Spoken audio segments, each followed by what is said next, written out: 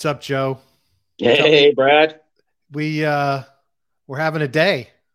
Hell yeah. You know, I did go into to look at the cores. We'll talk a little bit about that later, but everything was, looks like it's tailing off. I did see someone alleging some housing cost increases still in play, or it might not have the went down as much as everybody expected. But the key thing also was services prices. So what somebody pointed out was if you look at like the services in the ISM, I guess, group that forecasts that kind of thing, you Yeah, see it's already started, but it just hasn't gotten into the CPI yet. So they're expecting to see good news on services costs in the next print. But everything there looked good. It kind of supports the whole thesis that somebody else was saying that 70% of the CPI increases are somehow tied to corporate profits.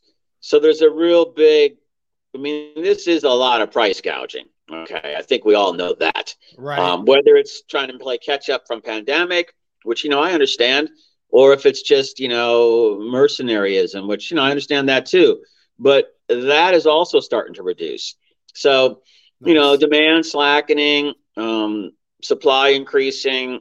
Everything's looking good from the U.S. perspective for that soft landing. In my mind, you know, the big thing here, Brad, as you and I talked about earlier, is that um, it then makes the Fed on the next go around go, okay, the medicine's working.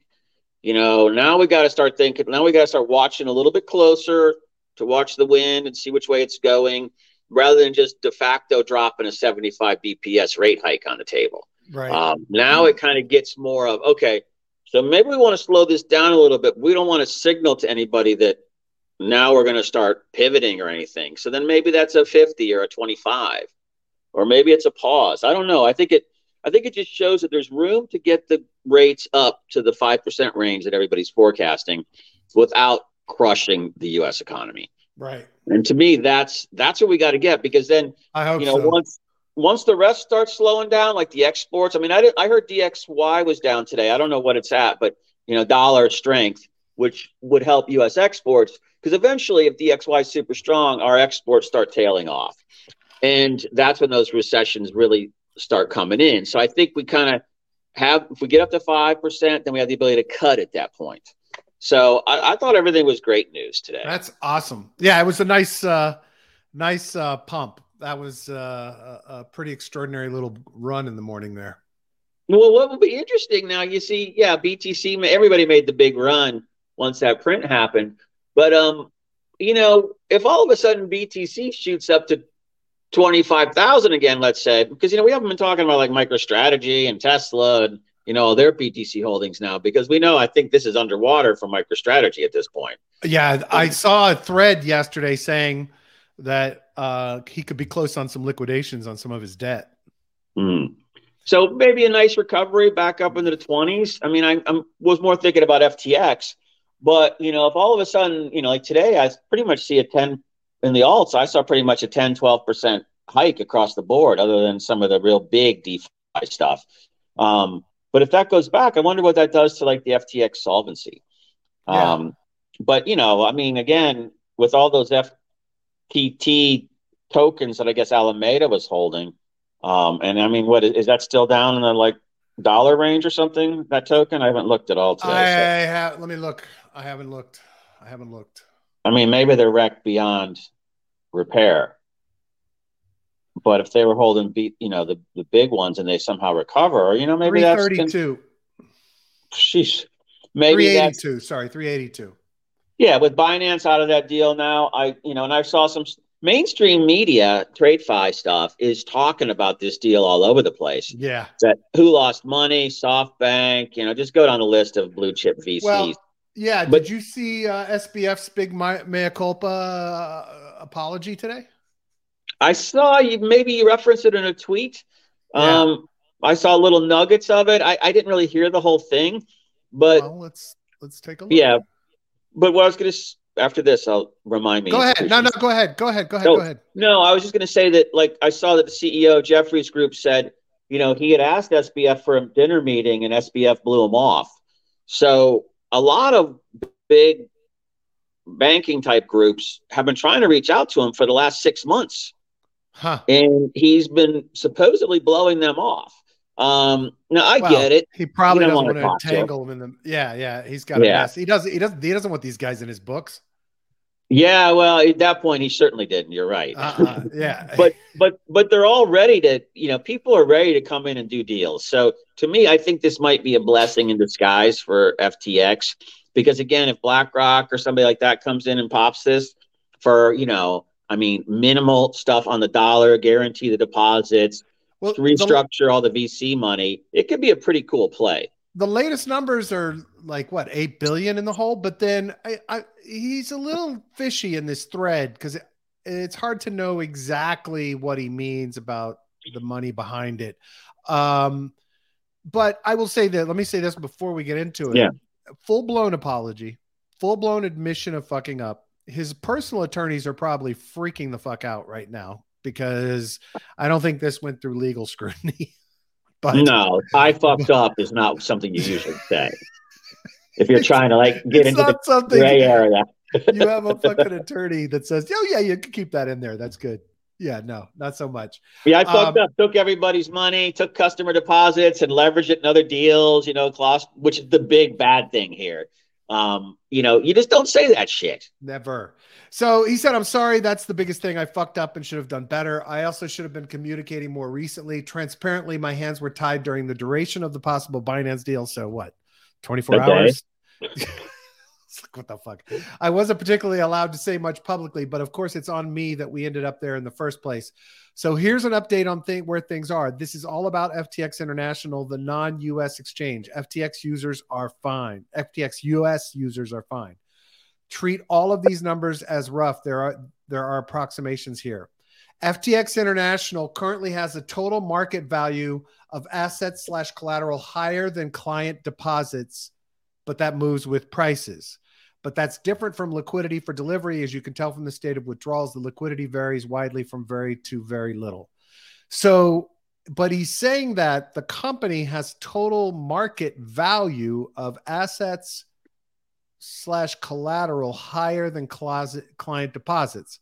So he's claiming that they have assets that are worth more, but he's not addressing what those assets specifically are. Like if that's all FTT, who gives a fuck?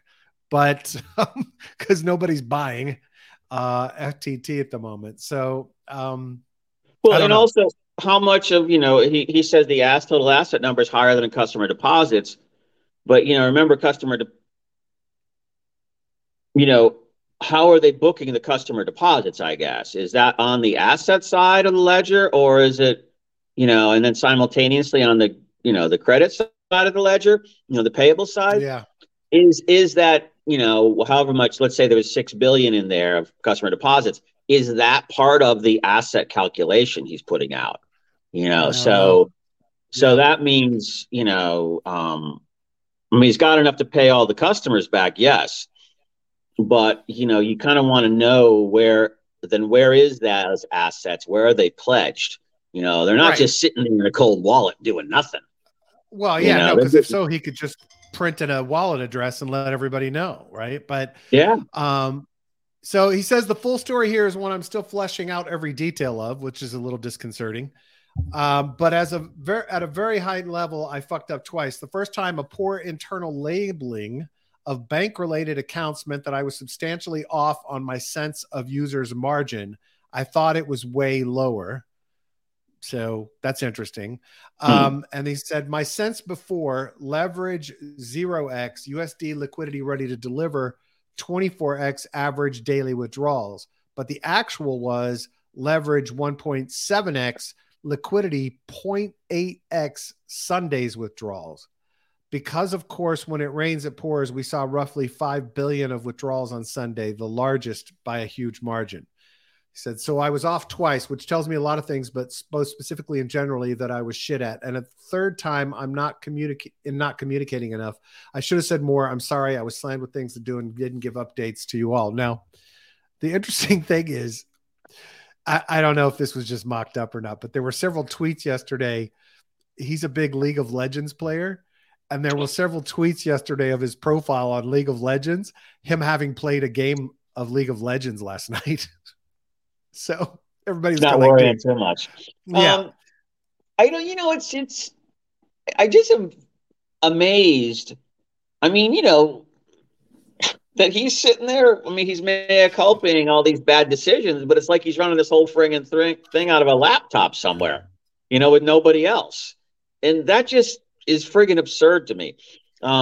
He shouldn't be the one in there having to calculate all these ratios. There should be like 40 MBAs in there doing this shit for him. It should be on a fucking dashboard live and updated daily. I mean, look at this.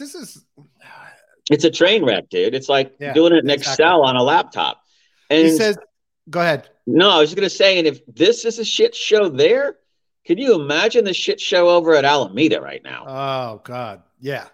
He says, anyway, right now, my number one priority by far is doing right by users, and I'm going to do everything I can to do that, take responsibility and do what I can. So right now, we're spending the week doing everything we can to raise liquidity. I can't make any promises about that, but I'm going to try and give anything I have to it that will make it work. There are a number of players who we're in talks with, LOIs, term sheets, etc. We'll see how that ends up. Yeah. Every penny of that and of the existing collateral will go straight to users unless or until we've done right by them. After that, investors, old and new, and employees who have fought for what's right for their career and who weren't responsible for any of the fuck-ups. Because at the end of the day, I was CEO, which means that I was responsible for making sure that things went well. I ultimately should have been on top of everything. I clearly failed in that. I'm sorry. So what does this mean going forward? I'm not sure. That depends on what happens over the next week. But here's some things I know. First, one way or another, Alameda Research is winding down trading. They aren't doing any of the weird things that I see on Twitter and nothing large at all. And one way or another, soon they won't be trading on FTX anymore. Second, in any scenario in which FTX continues operating, its first priority will be radical transparency. Transparency it probably always should have been giving as close to on-chain transparency as it can so that people know exactly what is happening on it. All the stakeholders would have a hard look at FTX governance. I will not be around if I'm not wanted. All of the stakeholders, investors, regulators, users would have a large part to play in how it would be run. Solely trust. But all of that isn't what matters right now. What matters right now is trying to do right by customers. That's it. A few other assorted comments. This was about FTX International. FTX US, the US-based exchange that accepts Americans, was not financially impacted by this shit show. It's 100% liquid. Every user could fully withdraw. Updates on its future coming. At some point, I might have more to say about a particular sparring partner, so to speak, but glass houses. So for now, all I'll say is, well played, you won. So I'm assuming he's talking about CZ.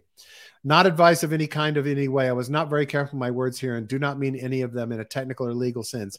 I may well have not described things right, though I'm trying to be transparent. I'm not a good dev and probably misdescribed something. And finally, I sincerely apologize. We'll keep sharing updates as we have them. So I appreciate his willingness to put his ass on the line and say it's his fault and agree that he screwed up and he needs to do what's best for users. I just don't know if there's any reality to being able to actually do what's right by users. Sean says the FTX leverage ratio was live on CQ. Bybit has the same leverage ratio prior to the FTX bank run. Maybe CZ's next play.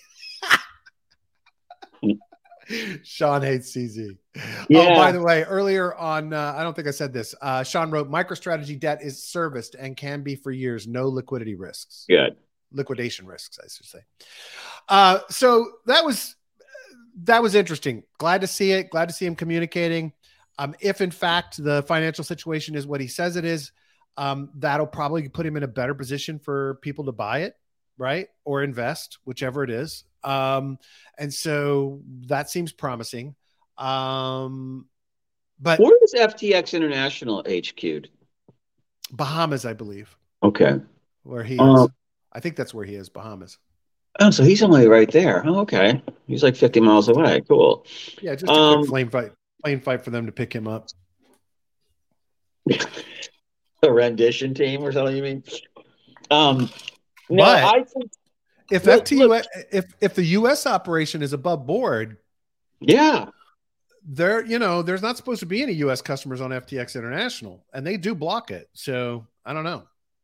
Well, what I find, look, might be a little bit of a blessing in disguise here, in the sense I was sort of pondering this whole thing yesterday or last night. And, I started thinking that, the ones that are going to be securities are the ones that sort of function like central exchanges and handling American customers.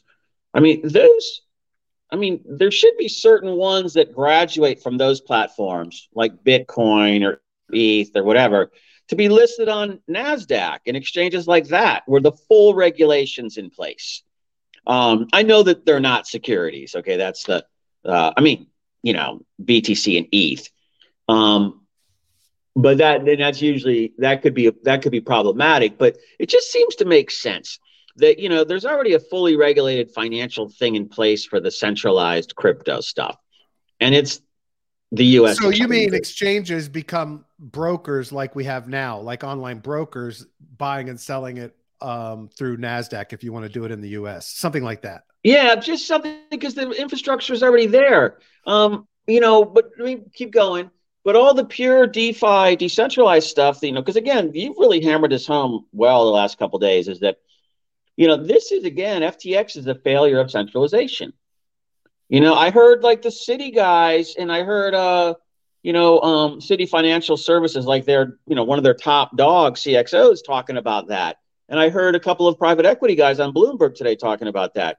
They're actually talking about, they don't really know exactly what they're saying, but they're talking about that these were kind of hybrid centralized. And they're talking about that DeFi, nice. True DeFi is decentralized. So they're kind of starting to get there. So that's good to hear. Take all the centralized stuff, the Coinbase type things, and, just accept the fact that there's going to be ones that are just open, fully regulated, and predominantly Americans that don't really get it. Don't have the time to stay on top of the tech innovation side of DeFi. They just, they're the kind of people that do ETFs and index funds. Yeah. They're not even picking equities other than maybe, type GE type stuff, big tech type stuff that they hold forever. Yep. So to me, I think that could be reasonable. And on the other side, then we have, and you could even have this in the US too, these walled off, decentralized platforms, not sexes, but true DeFi stuff that then maybe has an ability to pipe into those regulated areas. And then, you kind of have a wall, because what they're afraid of is this, contagion going into TradeFi. So you've got a cutout there for anything that comes out of the sandbox too crazy, where it can be stopped. And then at the same time, overseas, London, Hong Kong, Singapore, places like that, you have all the decentralized stuff running. Right. The pure stuff running. It just seems like it's a solution like that, because it's not going to ever be TradeFi and all the centralized folks control DeFi. It's just not, because it doesn't work that way. Right. And it's never going to be all the DeFi cats take over TradeFi. It's not going to be that either. So it's got to be something, because we know all the benefits, and we know where the benefits mostly have the most value. It's in the emerging markets, of DeFi. So It seems to me like there's a hybrid solution here that doesn't, kill the space or kill the innovation, but it reduces the amount of hucksters and hustlers in there. Yeah, I definitely think there could be some kind of hybrid approach. Even Bloomberg posted a piece yesterday about the fact that the FTX unraveling could actually help DeFi, right, and give it room to grow. Because it's really cool that you're telling me about these other folks in the space, in the TradFi space, that are talking about the differences. If they're actually having that conversation, it's what you and I were talking about yesterday. It's like, look, this is an opportunity for us to make the messaging work, right, and that we can actually talk about the fact that transparency in finance is critical, and that's what DeFi provides. So I think that's fantastic. What did Sean say? The error here was simply that FTX played the use of staked collateral to raise. This is the DeFi model. Played the use of staked collateral to raise. Oh, so he took customer deposits and then he went off to earn yield at his hedge fund, I guess. I heard something about that this morning. With those deposits, I think the other part of it was the collateral was FTT, the token that he printed. Yeah, right. Yes. So in the U.S., I don't know if this was necessarily, it wasn't post Madoff, but it was. I think it was before that. But or it might have been right. It might have been because of that. I can't really remember. But you're not supposed to take customer funds to pay expenses and things like that. There's supposed to be a firm wall Right. between that and everything Of else. course. When you cross that wall, that's when you get in trouble. So the fact that FTX crossed that line is pretty significant. Yep. Again, jurisdictionally, regulatorily, all of that's going to be a big mess. But you really aren't supposed to do that. But to Sean's point, that's what all the DeFi protocols do. They take the staked funds, they pay yield, and they reinvest those somewhere else to get more yield. So I think in that situation, I don't, that's DeFi. If it's truly decentralized, I think it's a different thing than like the, Madoff example of, doing that, or the, I don't want to link Sam with Madoff because that's unfair. But I just want to say that, you have to always be careful with those customer funds, and that's what the government will nail you on. Yeah. 100. So Sequoia Capital was a big investor, and they've written off, they announced to their partners that they are writing off as a total loss their investment in FTX. But on their website, somebody found this piece that was written in, when was it? Oh, God. I think it was May. I can't find the original date. Basically this like praise to Lord Sam Bankman-Fried, piece.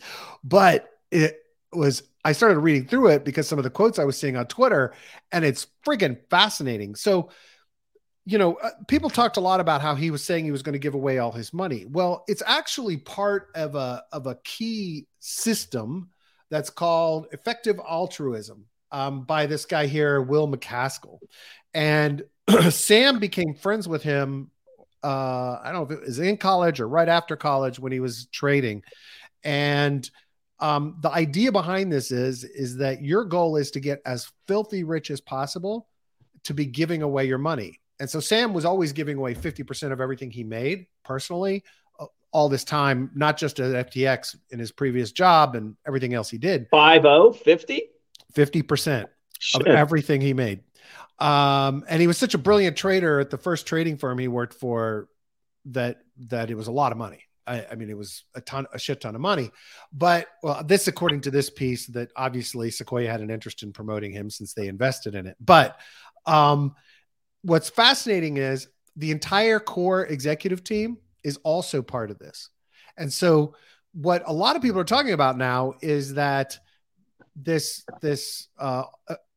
altruism movement that they're part of with this guy McCaskill, and he formed two nonprofits around it, and that's where a lot of the money would go, is that one of the measures of this is, and one of the reasons that Sam did what he did to start FTX is he wanted something that was that could get him as rich as possible, but it had to be as high risk as possible. So there's like a quote in this article, and I'm mad at myself for not keeping it up where I had it, because I had it on the quote before I scrolled back up. But the quote in there was basically that he wanted to always be that at the flick of a switch, he could lose everything, right? That's how cutting edge, on this edge of his seat, he wanted to always be, which is pretty ironic considering the situation. Anyway, there's a fascinating friggin' insights into him and how he motivated it. But every member of the team, the core team at Alameda and at FTX at the senior level, were members of this. Can you tweet that out for me, buddy? Yeah, I tweeted a quote, but I'll also tweet out the article itself, the link to the main article. So all of them were running this thing with this belief that they were doing good. And so they should drive it up. And so all of the high risk shit they were doing, they were potentially just justifying in their heads as this altruism. And so they had to mass up as much as possible and take as much risk as possible in order to be able to help and do more for the world. Right. So they felt like they were like this, superheroes trying to save the world. So Niblet says effective altruism movement isn't quite as altruist as they brand the movement. So there are a few people talking about the fact that this guy McCaskill may be pocketing a lot of this and claiming that it's a cult and claiming all this other stuff. I have no clue. I don't know anything about it. I've not done any real research, but I just found it fascinating. Niblet says it's a movement filled with weird bedfellows. Yeah, it sounds like I had a buddy in DC who got sucked into one of these where all of a sudden they're like in this group and they all do like these, all advise each other. And then whoever the head of the group is, I guess that makes them feel better, is taking a 10% cut of everything. So, again, I want to touch on a sensitive topic here, but it's that, I'm not, people, and I hope I'm right here. I'm guessing he's like a little bit on the spectrum, right, Sam? I think you're probably fine with saying that. Okay, I just don't want to like sound like I'm insulting anybody, but I think you're good.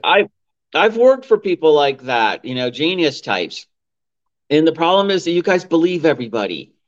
You have such good hearts. Just wanting to go risk it all to save the world and give half your shit to the world is really, really cool. But you can't do that with customer money, and you can't put the risk on customer money. And you need more people around that you can trust. And so I think these guys get advisors around them early. And then there's this core group that's all yes people reinforcing and spinning up somebody like Sam to go out and take all the risk on his head. And then if everything falls apart, it's going to be his fault. But we're all these friggin' advisors. Yeah. Why isn't anybody going after those guys? Yeah. And so I just think you have to be to anybody out there. And, software developers, a lot of introverted types out there that don't always want to deal with people. Well, you just have to remember that you need those checks and balances around you. You need a variety of advisors. And then you also need to have advisors that are like in stealth mode that you get second opinions from that aren't on your core team so that they can tell you, no, this is bullshit. You shouldn't be doing this when the other 5 people are telling you yes. And you want people like that those 5 people don't even know are there. Yeah, so, absolutely. Especially when you're getting to this level of billions of dollars, people will do really, really nasty things for that. So you guys, hats off to you, but you're Sean is so mad at CZ, dude.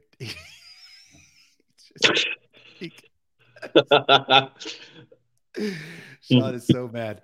I shouldn't laugh because there's some personal financial impact there. So my apologies, Sean. I shouldn't laugh. I understand your anger and I get it. And I'm not trying to make light of the situation. My apologies. But look, you could see it in Sam's behavior. So he's coming out mea culpa and he's saying stuff, as you pointed out, that you really shouldn't say. And then you can't just put a disclaimer at the end of the email saying that I don't really mean any of this, but if I could get in trouble, I don't really mean it. Yeah. So, again, the language is, I'm really sorry things didn't work out the way we had all planned. Right. I'm going to do my best to fix this. Yep. I'm here. You know where I am. I'm not going anywhere. Let's do a deal, get everybody paid back and get this under a big house where it's more protected. That's it. Yep. You don't say I fucked up. Yeah. Yeah. I'm sorry. Even though we all know you did. Yeah, absolutely. But you don't say it and nobody else wants you to say it. So be careful, man, at this point. But his heart's in the right place. Yeah. Niblet says it's like United Way circa 1999, which I believe had some issues. Euphoric says, I'm a genius on the spectrum and I'm not at all offended. You are right, Joe. And I don't ever deal with other people's money. Well, that makes sense. Very cool. You're validated, Joe. Thank you. Sean says, dude, I have no anger at all on this. I am shocked that people don't understand the reality of what CZ has done. I think we understand the reality. I think, we've had this discussion. I think it's business. Moon Mission, welcome aboard, sir, with the Phantom logo. Yeah, awesome. I'm going to address this in a second because I've got some stories a little bit about this, but he's bringing up the question of the status of Solana. He said, I heard the Solana has postponed executing the unstaking millions of SOL. However, the action button has been pushed and approved to unlock the SOL, right? No idea specifically on that. How can they reverse the action? Obviously, Solana is fully centralized and fully controlled by humans. The code doesn't matter to them. I would say that, yes, there's a lot of centralization still going on there. But before we get to some other impacts in the Solana ecosystem that I quickly saw some tweets about beforehand and I'm going to run through, I want to go right back to the Sequoia piece real quickly, because this is such a hysterical quote picture of venture capitalists.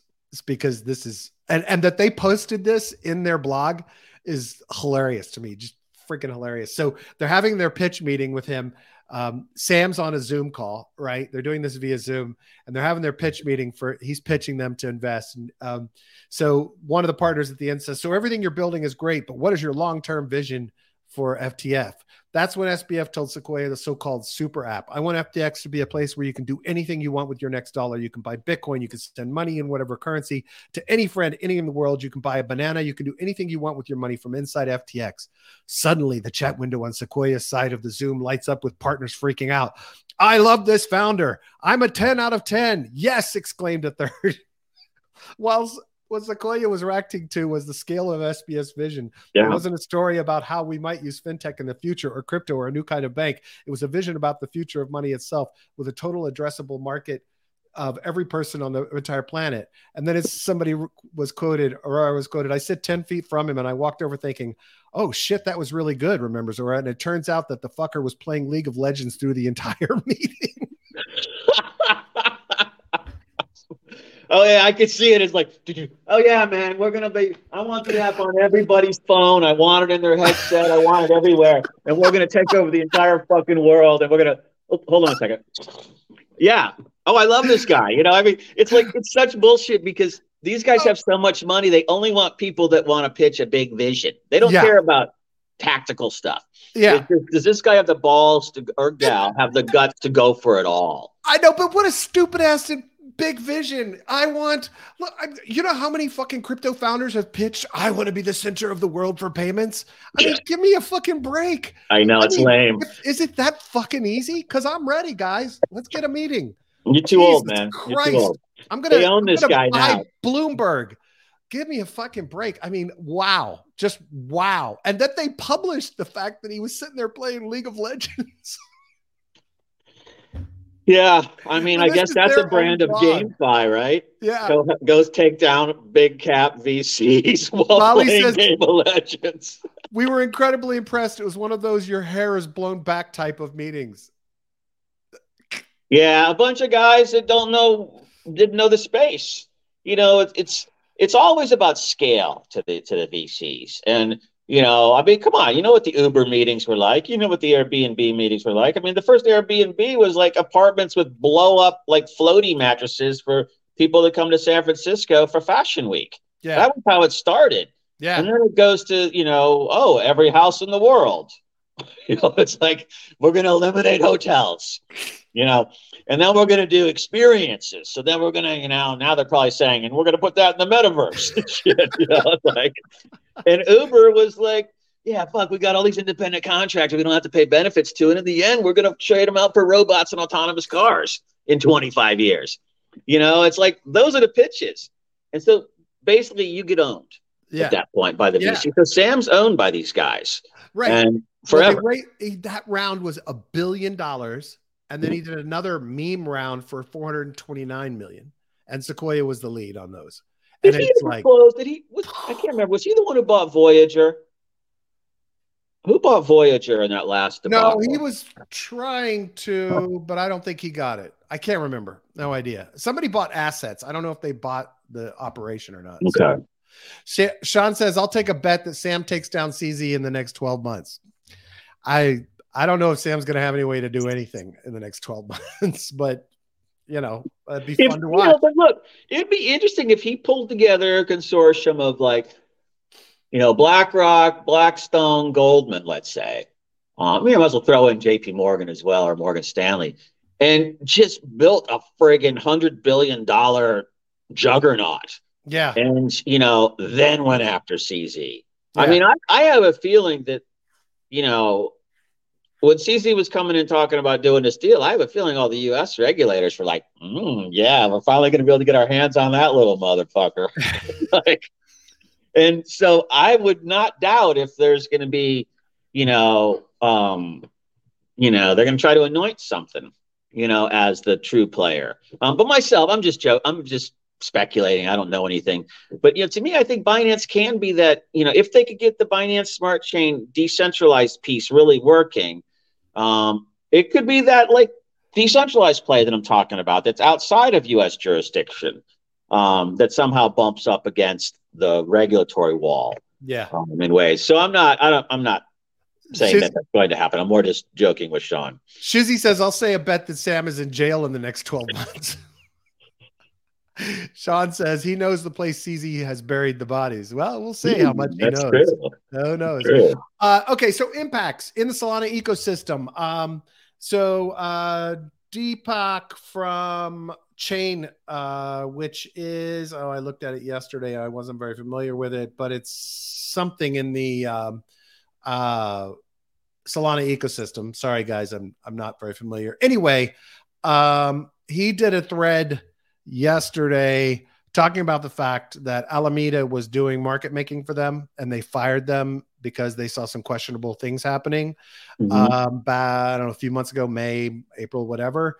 But they continued to do OTC deals with them. But unfortunately, a big chunk of their treasury, let me try to find it. A big chunk of their treasury is stuck in FTX. So, there's one impact. A lot of people, a lot of treasuries trusted storing there. And so that's probably a little scary for them. Those that were in stable coins maybe have a better shot. But anyway, that was one impact. But the other impact that was interesting to me was this. And I haven't fact checked any of this, right? But Soylent? What's that? Are they now making parodies of Solana, like with toilets? No, Solid is I believe is the way they refer to the wrap tokens on Solend, which is the lending platform, the big lending platform. And so there's this problem with SoBTC, which guess who printed SoBTC? Essentially wrapped Bitcoin and took all the Bitcoin. Let me guess. FTX, Alameda. Well, these tokens are issued by FTX or Alameda. No one really knows for sure. Okay. So they were launched very early in the Solana DeFi cycle to help generate liquidity in the space. And so they were supposed to be backed 1-to-1 by BTC or ETH. But unlike WBTC, there was no formal process and no one knows if FTX still has the underlying assets. This is very problematic because practically all the major DeFi platforms have SoBTC assets as collateral since it has long been accepted as the de facto BTC in the Solana space. If BTC turns out to have no value, then it could worsen the contagion along more dimensions. It's one thing for prices to fall and have liquidations called, which is normal in DeFi. It's another thing to have the underlying assets be completely invalid, which is really not supposed to happen. So here's the question I have. How the fuck does this thing operate as this primary system on Solana for lending and collateral, but this entire time, there's never been a wallet address supplied to show the fucking BTC and ETH backing these tokens? Like, how does that keep happening? Like, is it just because we don't want to question Sam? So we just continue because he invested so much in this that we just let this keep going? I mean, it's just insanity to me. I mean, I know there are other examples of this in the DeFi world, but this is nuts. The good news is I think all of these instances are going to help clean up other parts of the space. But, this is the kind of shit that could take down all of Solana, right? I mean, it's just not it's a really bad thing. You better get down and check out that store in Wynwood soon, man. There you go. Right. Before it becomes a turn into a breakfast place soon. Looks like Solana's recovered a bit, a little bit today. Everything, most of the stuff that I like is up like 10, 12%. I mean, Geist is back up 15% today. Yeah. And Phantom was looking like a 10% recovery. So, to me, I feel like it bounced. I haven't looked in an hour though. So who knows? So lending platform Solend Protocol is struggling to liquidate a large account that went underwater as Sol token tanked 40% to less than $15 in the last 24 hours. So more problems spreading throughout the Solana ecosystem because of his position. And then there's we were talking briefly about the the regulatory picture, and Tom Ammers, man, this guy does not fuck around. He's not other issues. He's not my favorite senator, but on crypto, this dude is one of my favorites, right? Because he just doesn't fuck around. Interesting. At Gary Gensler runs to the media because he was retweeting a Gary Gensler tweet saying he's going to be on Squawk CNBC this morning. Can't wait. Looking for a job. I bet he has half his IT department doing sentiment analysis on him on Twitter. At Gary Gensler runs to the media while reports to my office allege he was helping SBF and FTX work on legal loopholes to obtain a regulatory monopoly. We're looking into this. For him to even like tweet this shit must mean he trusts the sources of data he has coming into his Senate office, because otherwise this would just be a total firestorm of shit that would hit Ammers. But if this shit starts hitting, Mr. Gensler won't even have to worry about whether he's going to get nominated for Treasury. He's not going to be sitting at the SEC anymore. I mean, this will be a clusterfuck. Yeah, I find it interesting, though, what we don't know about Congressman, I think, was a senator or congressman? By the way, thanks to at Cad Hodel for pointing this out. One of our we don't know. Perhaps Coinbase is a lot. As a firm is supporting him as gives money to his campaign funds or his PACs or somebody else or a bunch of TradeFi people. Because the fact that he says that Gigi was going out trying to get loopholes for FTX to become the dominant player in the U.S. market sounds like something that Coinbase would say. And so I think I'd be interested to know who's giving him money too. Yeah. Because all these guys, it's like, Well, here's the thing. If you're a competitor, right, and you don't like Gary Gensler, this is a great opportunity. If you can prove he was doing this shit, please, dude, share the docs. Let's go. I would like to see those docs, but I think he would, you can't go against an existing U.S. probably in a favorable way like that against a U.S. public company as the head of the SEC. So if that's true, he's done basically. Yeah.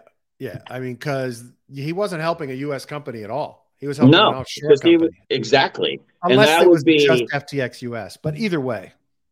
Yeah, but you can't take sides. You're not supposed to take sides in that role. So, if that is true, he is going to have issues. Sam was passing out the money to hell yeah.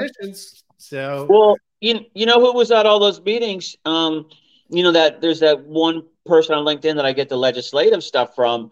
And, she was like Toomey's, I think, aide in the past on the finance committee or something. She tracks all the legislation.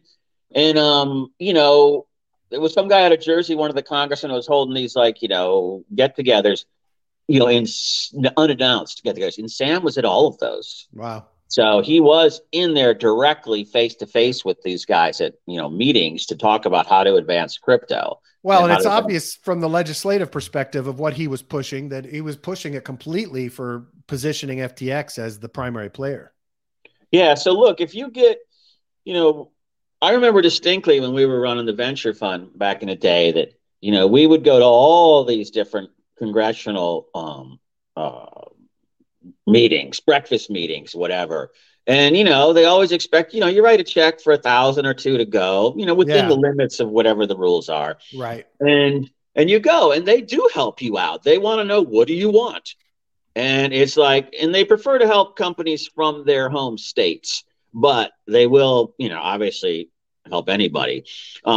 So, they do spin stuff up for you. I mean, that's just the way it works. Right. But at the same time, there's another 430 something people doing the same thing. Of course. Working for other companies. So It's not like it's easy.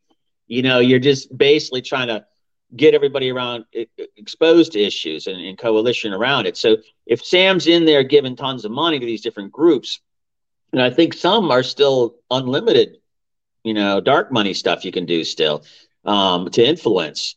He was probably helping us out. But at the same time, he was pitching more of a centralized regulatory thing. Yep. Obviously. So who knows? So this guy pointed out there was a tweet earlier that the SEC had been investigating FTX at US for possible securities law violations for months. And then this guy tweets, hell of a job, SEC. You found nothing over 2 months, but in 24 hours, half of Twitter figured out all the problems, which is pretty funny. Shizzy said, I just don't understand keeping money on an exchange. Exchanges should be treated like public toilets. Do your business, then get out. I agree. 100%, man. Niblets asks, so does Circle file a lawsuit against the SEC if they put their thumb on the scales? Yeah, possibly. I mean, this could be a real big, if what Emmers is alleging, and we have no proof yet, this is just what he's alleging. Right. If what he's alleging is true, then this could end up in a big old clusterfuck. And I guarantee you one of the casualties is going to be Gary Gensler. And look, here's what makes logical sense, right? What do you do if you're Gary Gensler, right? You want this centralized. You want it controlled by the SEC. You want to control your power. You want to be the guy. You want to go on to be Treasury Secretary. That's your big dream. So you show yourself as being good and setting it up and stabilizing it. And then what are you going to do when you get out of Treasury, right? You're going back to TradFi world where you worked. You're going back to teaching, or are you going back to work for FTX? Because you've put them in a position to be the one, right? Look, the motivations, the incentives are aligned. Whether it's true or not, we'll find out. So, yeah, I did hear there's some openings in the mailroom, Gigi. Yeah, there you go. Sean said the GG stuff is why CZ nuked FTX in the markets, probably for years. The problem will always be CZ and Iran. Yeah, I was curious about that. Hope he is holding a few passports. I don't. Yeah, what's the Iran angle? Yeah, I don't know what that means, Sean. And look, CZ was rightly pissed off for the angling that Sam was doing, from my perspective, because he was fucking the rest of the industry.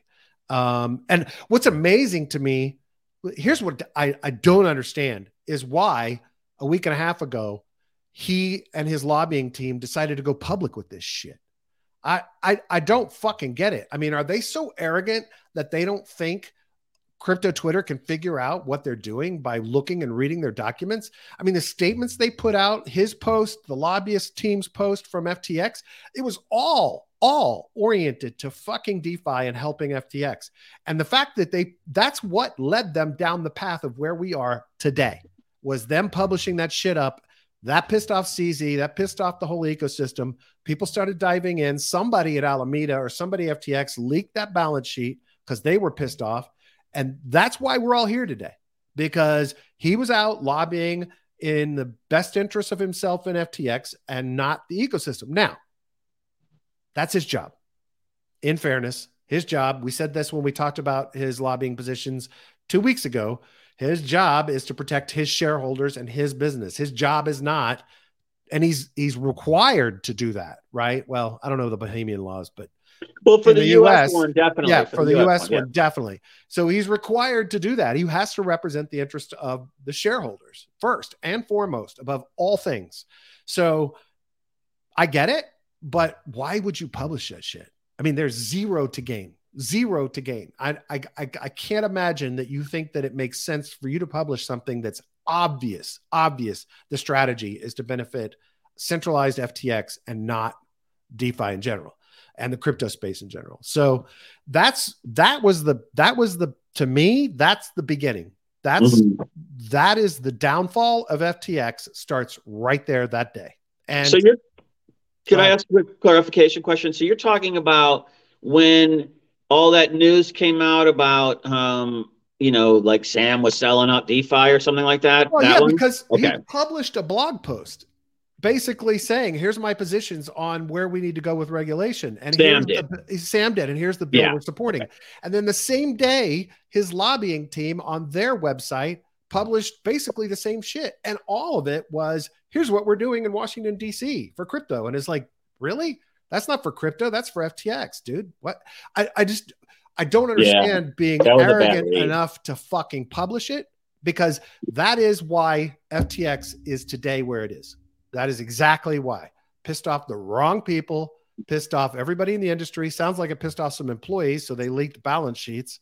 That's where this started. Right there, right then, when they were in their lobbying. So, I'm going to say it feeds on my earlier topic about, people that are a little bit on the spectrum. I think he believed in his heart that he was doing the best thing for DeFi, or that he was making inroads that others couldn't do. He felt like, he was on a crusade, obviously. When you're given 50% of your salary to hopefully benefit the world, and, you see crypto in trouble, and you're coming in trying to make your thing that thing, it's a pretty altruistic thing in his heart, I think. I don't think he was trying to necessarily shaft everyone. I think that he just misread it, what he was getting, let's say, or how everybody would read his efforts, by doing it alone instead of going in with, say, everybody, CZ and Armstrong and all. And who's the Kraken guys? But he quit. Jamie, whatever, I can't remember. Whomever, yeah. Going as an industry consortium, not as a one-off company play. I mean, that's kind of the mistake. But maybe the others didn't want to, and he was trying to save the day for everyone. So again, I think that backfired on him tremendously, like you said, and it led to all of this. Yep. But exactly. Again, where are the advisors writing this shit the right way? Well, and how do I don't know. How does it get there? Yeah. How does it get there? Where everything you're saying in the press about your interactions with U.S. regulators should be about advancing the decentralization agenda. It should never come across as complying to centralization or in a way that you're going to do it better than the others. I mean, it should be about advancing the crypto ethos at that point in ways that move the ball along, that allow everybody to get more comfortable. Well, and even if you're privately, even if you're doing everything to your advantage and decentralization and not for the crypto ecosystem, you don't publicly state you're doing that. Right. Just strategically, it's fucking stupid. It's just dumb. It's just There's an article on CZ in Iran. Okay, cool. Yeah. So here's the article, and I had heard about this, so now I understand it. So there was chain analysis done that said that Binance allowed about $8 billion in trade with Iran despite sanctions. Now, and I believe it. I mean, I don't have any reason not to believe it if it was chain analysis doing the analysis. But here's the question I have. I have a friend, somebody who I have a shit ton of respect for. He developed one of the first browser wallets for Bitcoin. He built an incredible Shapeshift-like exchange single-handedly by himself. Built a Telegram-based exchange for multiple cryptocurrencies. He's a brilliant guy and a wholesome, honorable, ethical dude. He doesn't live in Iran, but he is Iranian. And we wanted to do business together, but we could not. This is not a guy funding terrorists. This is not a guy doing anything to benefit the country of Iran, but I wasn't permitted. I'm not permitted because he's an Iranian citizen to do business with him. And Eric Voorhees was talking on Twitter the other day. That's the founder of Shapeshift, about the fact that our sanctions system is, kind of ridiculous, that we take an entire country of people and don't allow economic things to happen, rather than the people who are responsible for taking on those acts. That said, really fucking stupid on Binance part. Now, the question is, how much data and evidence will there be that Binance knew that they're Iranian? I don't know. And I have no idea in the laws if that matters. I also don't know the international implications for Iran, for Binance doing this with Iran when Binance is not a U.S. company, because I know that the way that the U.S. enforces this is through the legal remedies in other countries, but also financially with punishing in some way indirectly the countries and the companies that continue to do business. I don't know that Binance was subject to the sanctions because they're not a U.S. company and they don't have U.S. Well, I would say that's going to probably fall under a global jurisdiction claim at that point, whether you like it or not. I mean, because it's Iran, it's sanctions, it's going to be layered over the anti-terrorism stuff.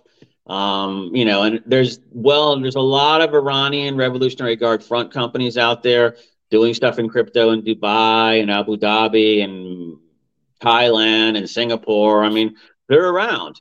And, that's why you got to be super careful with them because, plus this issue there in general is heating up right now, obviously. Sure. Because of the JCPOA thing, because of Russia-Ukraine war and issues there. So people are going to look sending missiles there. And Yeah, drones. and then Yeah. and Bibi's back in charge in Israel, or he will be in 4 weeks. Um, you know, I would be careful. You should not. I think this is one that makes a buying. If this is true, of course, if this is true, it makes the whole Binance U.S. relationship a lot more difficult. Yeah, definitely. Sean said, my point here is not anger. Both CZ and Sam are trouble for the space. Don't make CZ a hero. He will blow out the space up. I Mhm. don't, I don't know. Here's the thing. I don't make CZ a hero, but what I do make CZ is a smart, strong businessman. One of the best in the world right now, especially in the crypto space. So from my perspective, maybe he will blow it up. I have no clue what mistakes he has made or will make in the future. But right now, I think he's doing a pretty freaking good job of running Yeah. a really difficult business while also trying to work towards embracing some of the notions of decentralization and transparency. So, do I think he's perfect? No. Has he made mistakes? Yeah, obviously. Do I think he's a hero? Hell no. Do I think he did what he thought was best for his company and his shareholders in the last week and a half? Absolutely. Niblet said the pub, are you saying CZ will blow it up on purpose or a side effect of other high risk actions? And Sean's saying it's side effects. So maybe so. We'll see what happens. It'll be entertaining if nothing else. Yeah, I mean Um, this is I mean, how do you I don't even know how you geofence this off in crypto. I mean, yeah, because you wallets can't. aren't geotagged. No. So, it's easier to do with banks, obviously, and Swift and all of that. Um, and people that do evade sanctions, they do tend to get those people. So, Yeah. but again, 8 billion, it's a big number, I guess. Yeah. But I don't know if it's hard to blame that on CZ Yeah. unless he's personally in there doing that, and I doubt that. Yeah. Zach Wormbrot said the FTX meltdown has demolished Sam Bankman-Fried's image in Washington. Shocker. A Dem aide compared him to the man behind the curtain in The Wizard of Oz, all smoke and mirrors. That's kind of unfair, but yeah, no, I mean that's just people reacting. Yeah, it's a good thing. Um, I think that's everything I had on our sole topic for the day, Joe, because I didn't load anything else. Oh, Arthur Hayes did a tweet thread beyond the blog post that we talked about yesterday, where he really walks through kind of what he thinks will happen, what people should be doing, and kind of the end result of where he thinks the market is going. He thinks that diamond hands are going to be buying back in, increasing their stacks with Bitcoin at 10 to 15K, ETH 750 to 1K, and Sol at $3.